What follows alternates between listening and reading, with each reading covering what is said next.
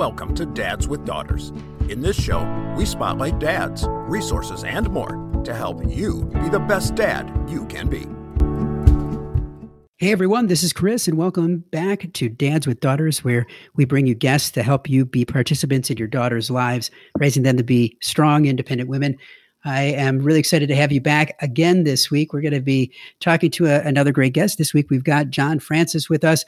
He's with Father's Eve. And if you've never heard of Father's Eve, it's a great way to be able to connect with other dads in your own community and really leading up to Father's Day, which is coming up here. And I've known John for a little bit, and we're going to be talking to him as a father to two daughters as well, and also about what he's doing with Father's Eve. So John, thanks so much for being here today. Thank you, Chris. I'm glad to be here. I really appreciate it. Thank you. Well, it's my pleasure. And I always start these interviews with an opportunity to really delve into you as a dad, because I love hearing some of these stories about the journey that you've been on. And if you turn back the clock, I know you've got two daughters. What was your first reaction when you first found out that you were going to be a father to a daughter? Well, we were thrilled, really thrilled. My lovely wife and I, we've been married 20 years. And I married when I was 32 years old. I got married. And we had a great time running around as newlyweds, before kids for a few years. And then we decided, well, let's get started. So we tried real hard, and we had some, I'll just say, technical challenges on having kids the old fashioned way. So we wound up going through in vitro program. That was a challenge, very difficult, very expensive, frustrating experience, a pain in my wife's ass, to be literal. It was a lot of shots and hormones and doctors. And so when we finally had the first child, she was born when I was 36. So it took us almost 2 years to get pregnant with our first daughter. And we were just glad to have, anything that worked. I think we did 3 cycles of in vitro to conceive the first child. So we were thrilled, and she's born. She's great, healthy, wonderful, beautiful kid. And then we waited a little while. We said, well, let's try it again. And we wanted more than one. And then we went back and we cycled again a couple times. It took 2 more laps around that in vitro track. And we had our second daughter when I was 40. So it took another couple of years. So we're just grateful as heck. And really, the whole thing was quite an experience. I mean, I never expected to go through anything like that, but you get what you get. And we were, the next stop was adoption. I was ready to go forward if the in vitro thing just didn't ever work.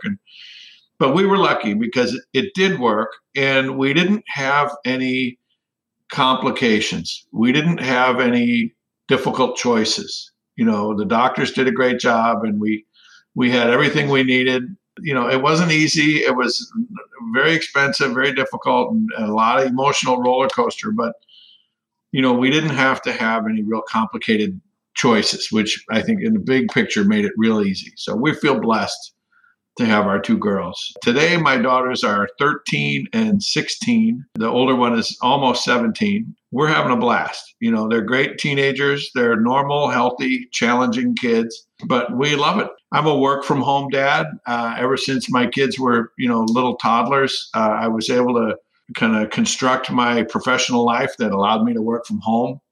And so I've been doing that for their whole life. They don't know a dad that works out of the house. And my wife is at home mom. So we're both together here all the time. It's kind of fun.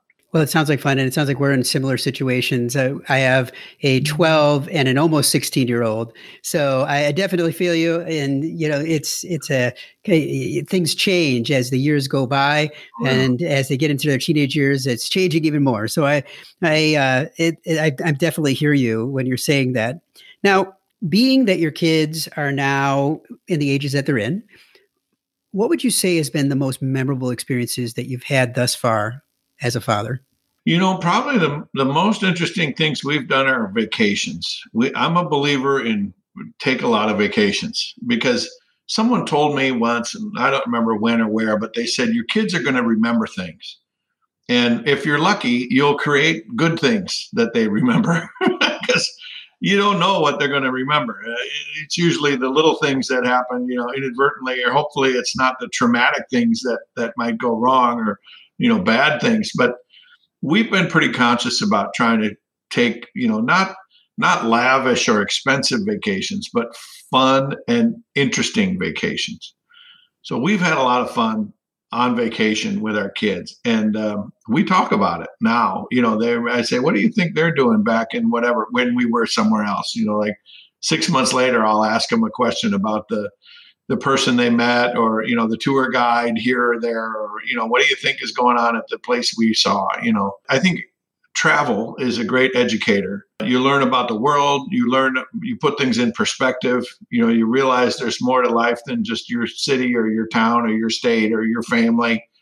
You learn about languages and cultures and everything. We've had some pretty cool vacations, and I think those are some of the best memories of being the dad to create those memories for my kids. It's always so important to be able to make those memories. And sometimes it's so interesting because you look at it and then you have those conversations and you find that things that you thought would be things that they would remember the most are not. And sometimes it's the really small things that are just moments, or are just things that are passing for you, but they make so much difference in the lives of your kids.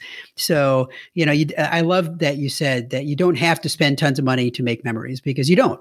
There's so many things that you can do that will be things that they will remember, and you don't always know what that's going to be until they get older and they say, "Remember when?" And you're like, "What? What was that?"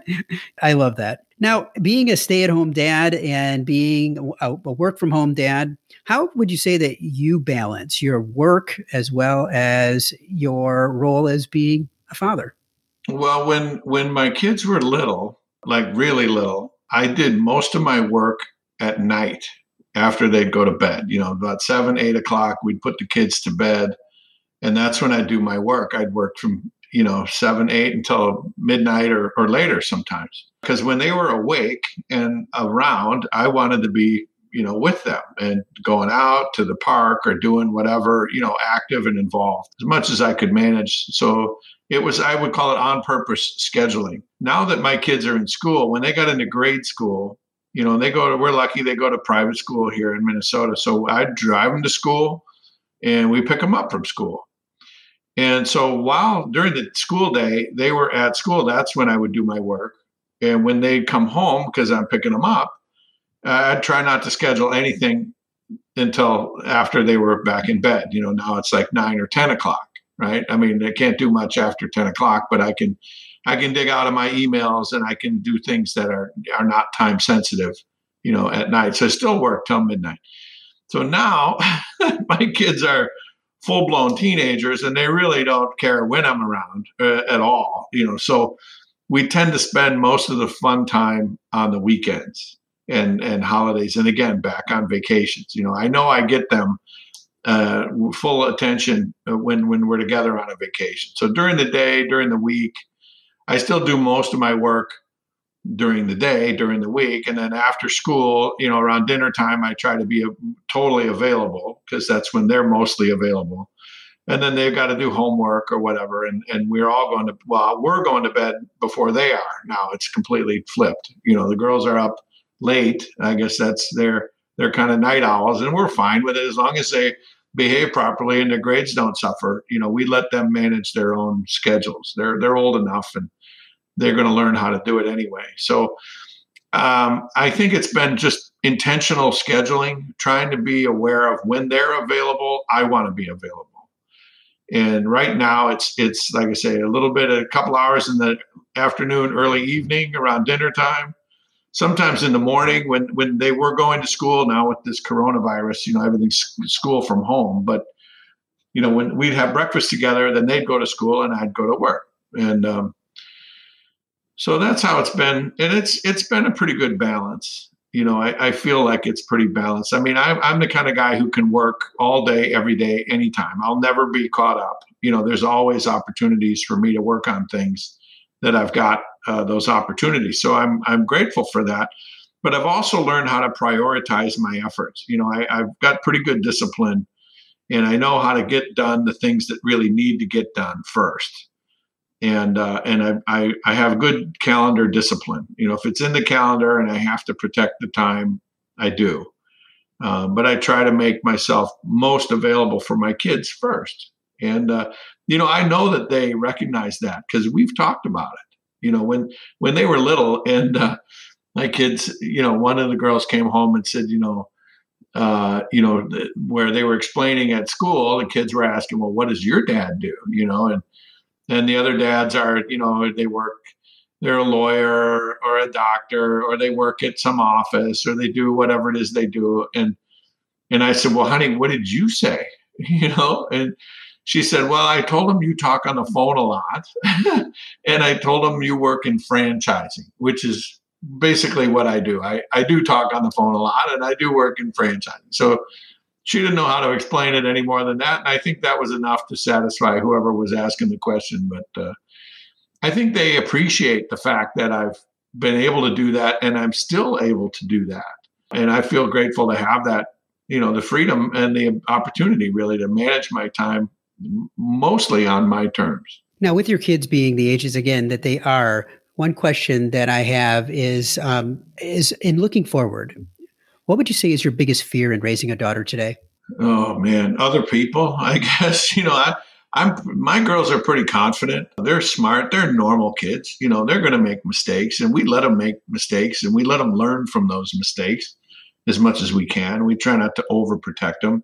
We're not snowplow parents, and we're trying to not be helicopter parents. We're trying to just give them some guidelines and help them make good decisions, and let them recognize when they're making decisions, because I think a lot of things are just unconscious. But my biggest fear is they get themselves into a situation that they don't know how to handle, and something goes wrong.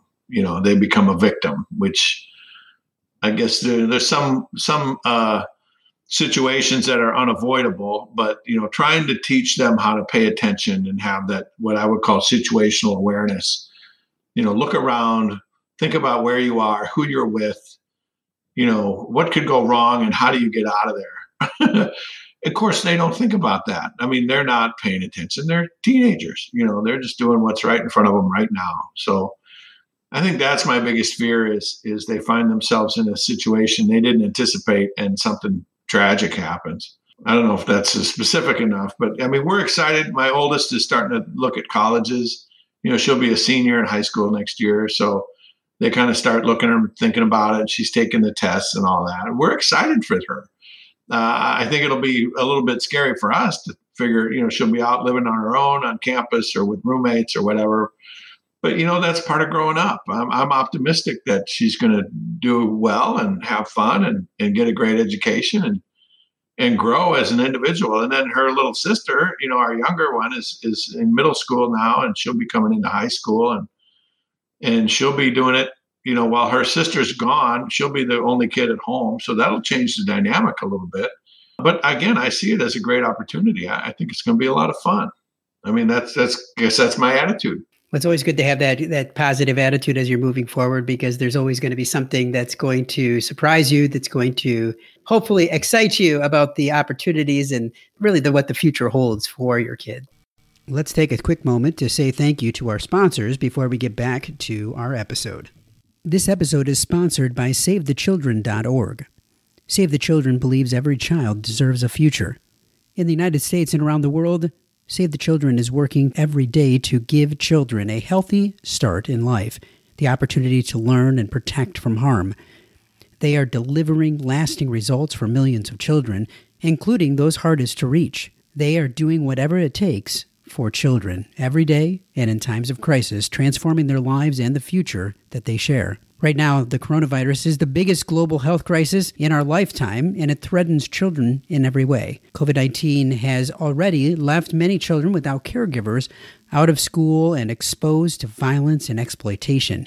Child poverty is rising. With your support, SaveTheChildren.org can help children With your support, SaveTheChildren.org can help children in unsafe households and help support distance learning in the face of school closures. There's a number of ways that you can help that range anywhere from $5 to $50, and it helps the most vulnerable children. Find out more at savethechildren.org/save kids. Now let's head back to our interview. Now, I know that you have been a part of the Father's Eve movement since it started, right, and it was your brainchild. So, yeah. But not everybody knows what Father's Eve is all about. Can you tell me about the what Father's Eve is, but also tell us about why it started and why you started this effort that has grown from there? Sure. Well, to be honest with you, Father's Eve is just what it sounds like. It's the night before Father's Day. So it's always Saturday. It's the third Saturday in June, at least here in the U.S. I'm learning about Father's Days around the world. But Father's Eve actually started as an accident, to be honest. It was not something I intentionally started on purpose. It was a garage christening party. Here in Minnesota, we take our garages very seriously. And my wife and I moved back in 2011. And we got a big old house in St. Paul. It was a great house, but the garage was terrible. So I had a contractor knock down the old garage and build a real nice garage, big with floor drains and heated floor and running water, just what I wanted, a nice big garage. I could put all my stuff in one place. So we were planning to throw a garage party. I was with my wife. We were looking through the calendars back when you flipped calendars, when you flip the pages like week at a glance. And I was looking for an open Friday or Saturday night so I could invite a bunch of buddies over and show off my new garage. So we're flipping through the calendar, and it was a busy summer with the kids little and everything else. And the only night that I could find was that Saturday in June. And I turned the page, and the next day is Father's Day. And I said, geez, I really didn't want to do it that night because Father's Day is a big deal and I'm going to get up early with the kids. And, so we kept looking for other alternates into the rest of the summer, and there was nothing available. I mean, we were totally booked. So I said, well, if it's got to be that Saturday and it's the night before Father's Day, I'm going to call it Father's Eve. So it was kind of a joke, like, hey, it's the night before, we'll call it Father's Eve. Just come on over. So I had about 25 guys show up. We drank a lot of beer. We had nothing to do. I mean, there was nothing to it. It was just come see my new garage. Let's hang out together for a few hours and have some fun. And we did. We had a great time. It was a lot of fun. And we decided to do it again. And we decided to do it on Father's Eve. Now it was on purpose. So the next year we did it. The second year was 2013. And we had about double the number of guys showed up, probably 40 or 50 guys showed up into a garage party. And it was Father's Eve. Yeah, Father's Eve. We called it Father's Eve, but we really didn't do anything. We added a grill and we had some games. I think a guy brought some cigars. There was nothing to it. Then the third year we did it would have been 2014. It was getting out of control. We had about 80 guys in the garage, which was crazy. There were guys coming that I didn't know. So it was my friends bringing their friends, which I thought was really cool, right? Like, hey, this is so much fun. They're bringing their other buddies. And somebody challenged me at that event, and they said, what are you going to do with this Father's Eve thing? And I said, well, what's wrong with this? I mean, why do I have to do anything? Can't we just do this? And the guy was kind of challenging me. He said, you could do some good with this. Why don't you do something good with this Father's Eve idea? I'm like, well, okay. So once challenged, right? And my buddies that are close friends of mine, we go hunting and fishing and snowmobiling, and I'm with these guys all the time, all year round. And so we would talk about it. I said, well, what do you think we should do? I don't know. What do you want to do? It was kind of this collaborative idea. And I said, well, look, let's move it out of the garage because it was a mess. I didn't want to clean up the mess anymore. So we moved it to a bar. A friend of our friend owns a bar. So we moved it to his back room in the bar. And I said, let's make it a fundraiser. So we picked a couple charities and we set up a silent auction. And I called in all the markers. I called in all the people who owed me favors, who I had done things and helped them with their fundraisers. And I said, now I got my own fundraiser, but it's not for me. It's for these two charities. And that was in 2015 was the first kind of official Father's Eve. We actually got some T-shirts donated. We got some media in the newspaper, and the local TV came out. I mean, I had a press guy help me, one of my buddies from college. I had a bunch of guys help me pull this off, and we raised $10,000 for charity, which was big. I mean, we didn't know what we were doing. I'm not a charity guy. I'm not an event guy. We're just figured it out and kind of did it on our own. But we were happy with that. We were surprised, frankly, by the number of people and the amount of money that we raised. And so I decided, well, my day job is in franchising, but you can't franchise one night a year fundraiser. There's no economic model there to make that a viable business. But the suggestion was made, well, you could trademark it and license it for free and let other guys do it and do Father's Eve, wherever it makes sense. And if it gets big enough and you scale it to the point where sponsors would actually want to pay to be part of it. So that's our monetization strategy, is to let this thing go and let it get big enough and have some sponsors participate with us, which we've done. So in 2016, I went to an event called the Dad 2.0 Summit for the first time. And I didn't know anybody and I didn't know anything. I could spell the word blog, but I had never read a blog. I had never written a blog. I didn't know what social media influencer. I had no idea what that meant. I had used Facebook and Twitter just on my own, but I really didn't know anything. So I printed up some business cards, Father's Eve, put my name and email on there, and I showed up at this conference.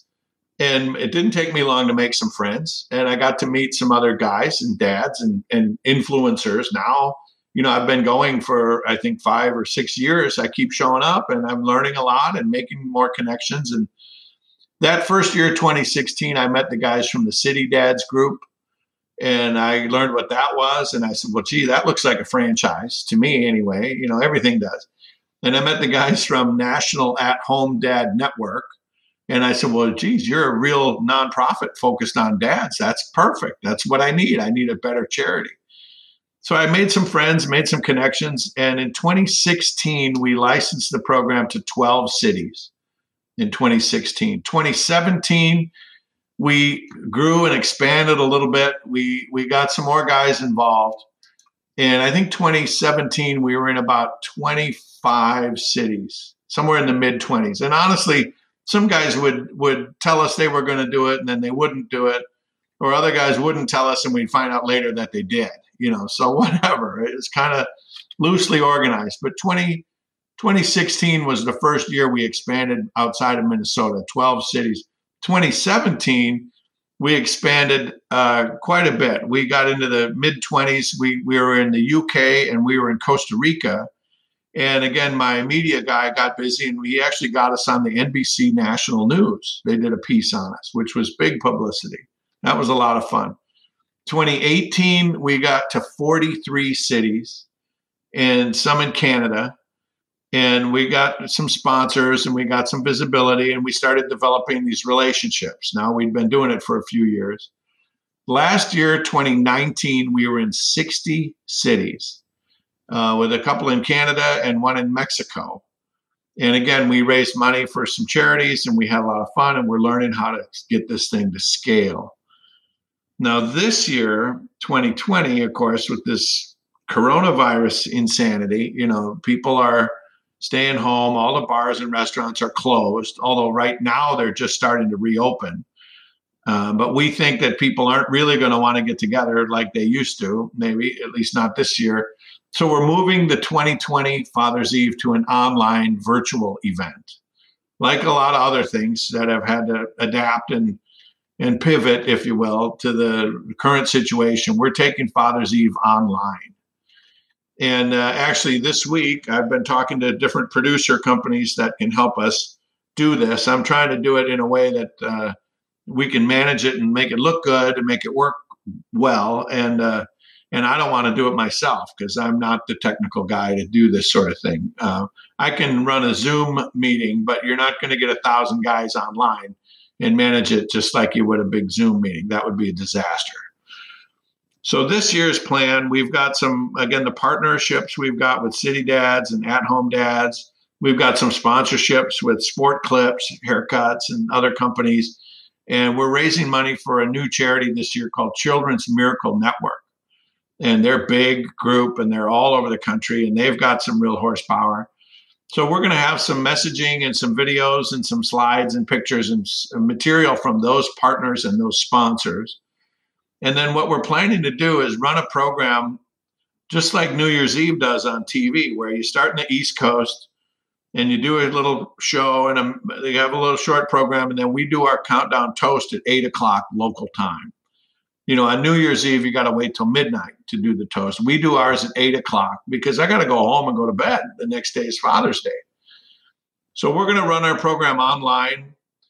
And I think it's not completely solidified yet, but the plan so far is to make it a 30-minute program. So it's pretty manageable, pretty controllable. It could be a little longer than that, probably not any shorter than that. But at the most, I think it would be an hour program online. You'd log in, you'd sign up. You'll see it on our Facebook page. You'll see it on Twitter, Instagram. You'll see it on fatherseve.com. You'll have to sign in, and, we want to pick up your name and email or whatever. We want to know who's watching.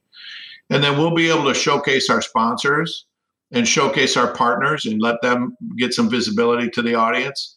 We'll want to highlight our charity partner, and we want to have a donate now button.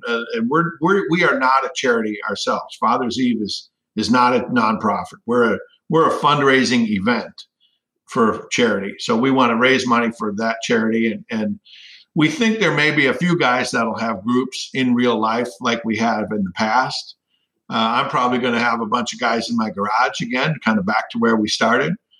There's a few other guys I've been talking to around the country. We had about 30 so groups that had signed up earlier. And then once this coronavirus kind of stopped everything, I said, okay, stop. We're not going to take any more signups because I don't know that we'll be allowed to have any in-person meetings. So it kind of depends. We'll let guys do what they think is safe and what they're allowed to do. If they want to have a meeting or a group in their backyard or their block party or in the garage, kind of like I'm planning.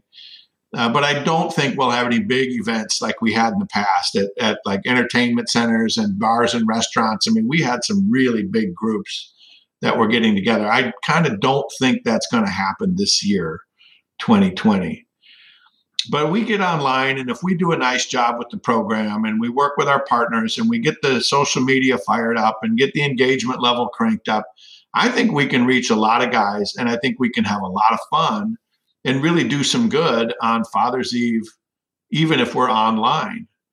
And my expectation is that if that all goes well, which I expect it will, that next year we'll be back to the old school Father's Eve, where you'll have guys getting together in person, but we'll still be online. I think we'll do it both. I think we'll do just like New Year's Eve. A lot of people watch on TV from home, or they go out to some club or restaurant or bar, and then it's shown on the TV at the bar and restaurants. So I think this coronavirus is forcing us to figure out the online aspects of doing this as a virtual event, which is a little bit challenging and certainly taking a lot of time, but we can figure it out.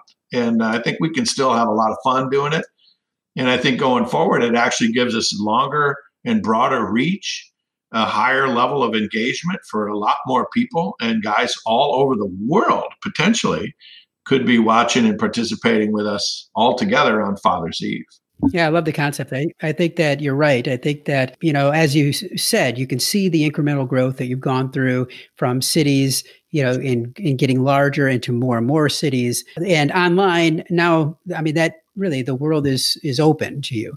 So you can have a great opportunity to be able to extend beyond those cities that you've worked with in the past to an even broader audience. And there's a lot of opportunity there. So I appreciate you sharing that. And I think that I think a lot of people will want to take advantage of that, because if you've never done this before, it is a great opportunity to be able to connect with other dads, people that you may not know in person, but you have an opportunity to be able to build some great partnerships and great friendships that can last for a lifetime.